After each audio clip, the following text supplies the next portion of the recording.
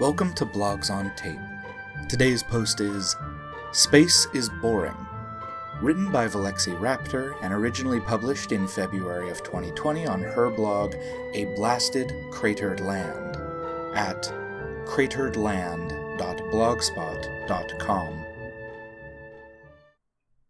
Space is boring. For baseline humans, even the fastest interstellar travel is boring.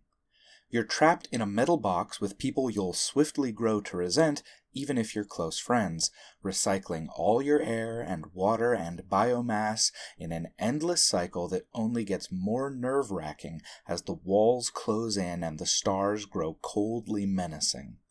You tread the same corridors day after day, weathering a dull routine into your mind as you watch your instruments for danger that will never come, but if it does, you will all die, quickly, cold, and impossibly alone.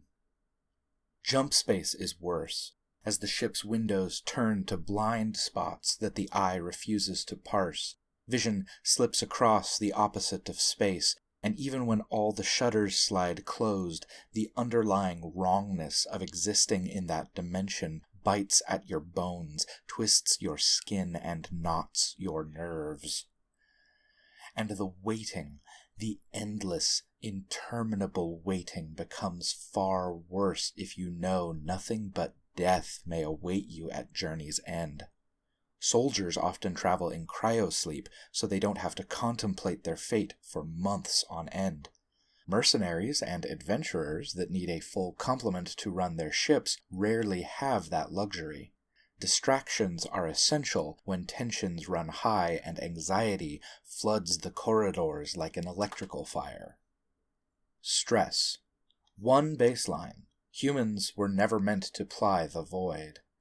+1 per jump. +1 if the ship is overcrowded. +1 if the ship is going into a dangerous situation. +1 for each unexpected diversion before the crew arrives at their destination. +1 if alone. -1 for each unique morale-building event you participate in. -1 for each amenity, like holosuites, competent cuisine, drugs, etc., on board. Some metahuman subspecies are better or worse adapted to space. This can add or subtract stress from individual totals. Similarly, if one character indulges in their secret stash of Pandoran witherweed, or two characters have a truly legendary breakup, that might change their totals too. At the end of the trip, total up the list. Each crew rolls to see how much stress they gain. Crews in cryosleep gain 2 stress no matter what. Cryo is the cheap option for non-essentials who don't need to be carefully maintaining the ship. Long-haul colony ships have low passage berths for cheap travelers who won't, or usually can't, pay for the amenities needed to keep them engaged for the trip's duration. Don't mind the cryoburn. Here's the studies that show that the chances of neural degradation on newer models are down orders of magnitude from last generation. And hey, if something in jump space decides the ship looks tasty, you'll be asleep for it. The morale-building events are the meat of this system. In space, you're going to have to relax somehow. A poker table has sufficed for many a small crew. A competent chef with a well-stocked kitchen, none of that freeze-dried crap, does wonders. Spacers have made up an esoteric set of holidays to celebrate just to pass the time. On larger cruisers, there may be computer systems dedicated to running VR sims, and luxury ships might even build an entire terraria for the crew, or more likely the ship's owner, to pretend they're back planetside. Others might have ship's bars, complete with hired bartenders, though what the bartenders do to keep their stress down is a well-kept secret. Ships too small for bars regularly have stills in the engine room, fermenting a frightening variety of life support fungi, mega yeast cultivars, and the odd jump space lichen into potent brews ranging from surprisingly light, fruity spritzers to universal solvents. And alcohol is but the most common relaxation incentive. with a whole suite of exciting space drugs on offer at the local spaceport. Some are even legal, depending on jurisdiction and corporate sponsor. Of course, there's a set of company-approved morale-building exercises, complete with worksheets and paperwork. Mostly they boil down to team-building problem sets and unimaginative, sanitized VR-scapes. Genetic and psychometric compatibility tests are used to engineer and sometimes mandate relationships between crewers, with universally disastrous results. Love within the crew tends to be frowned upon by most captains. A breakup can sour the mood until everyone involved's contracts are up. And let's face it, bulkheads between bunk rooms are thin.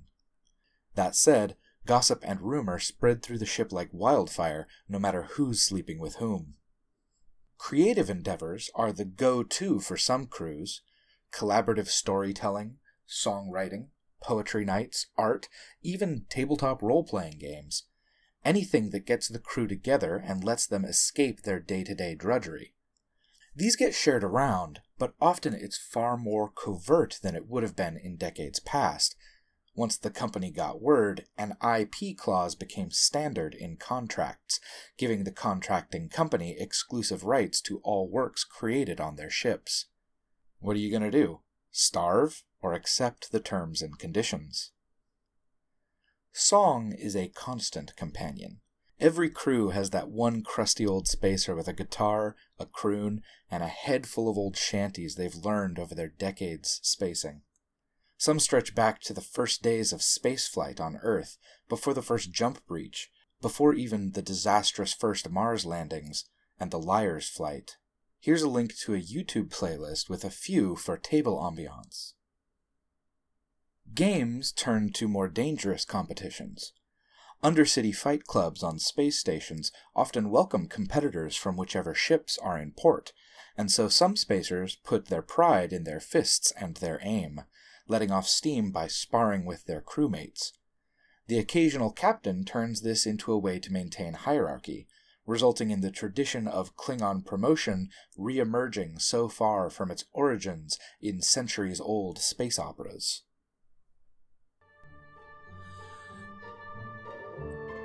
That was Space is Boring, written by Valexi Raptor and read for you by Nick L.S. Whalen.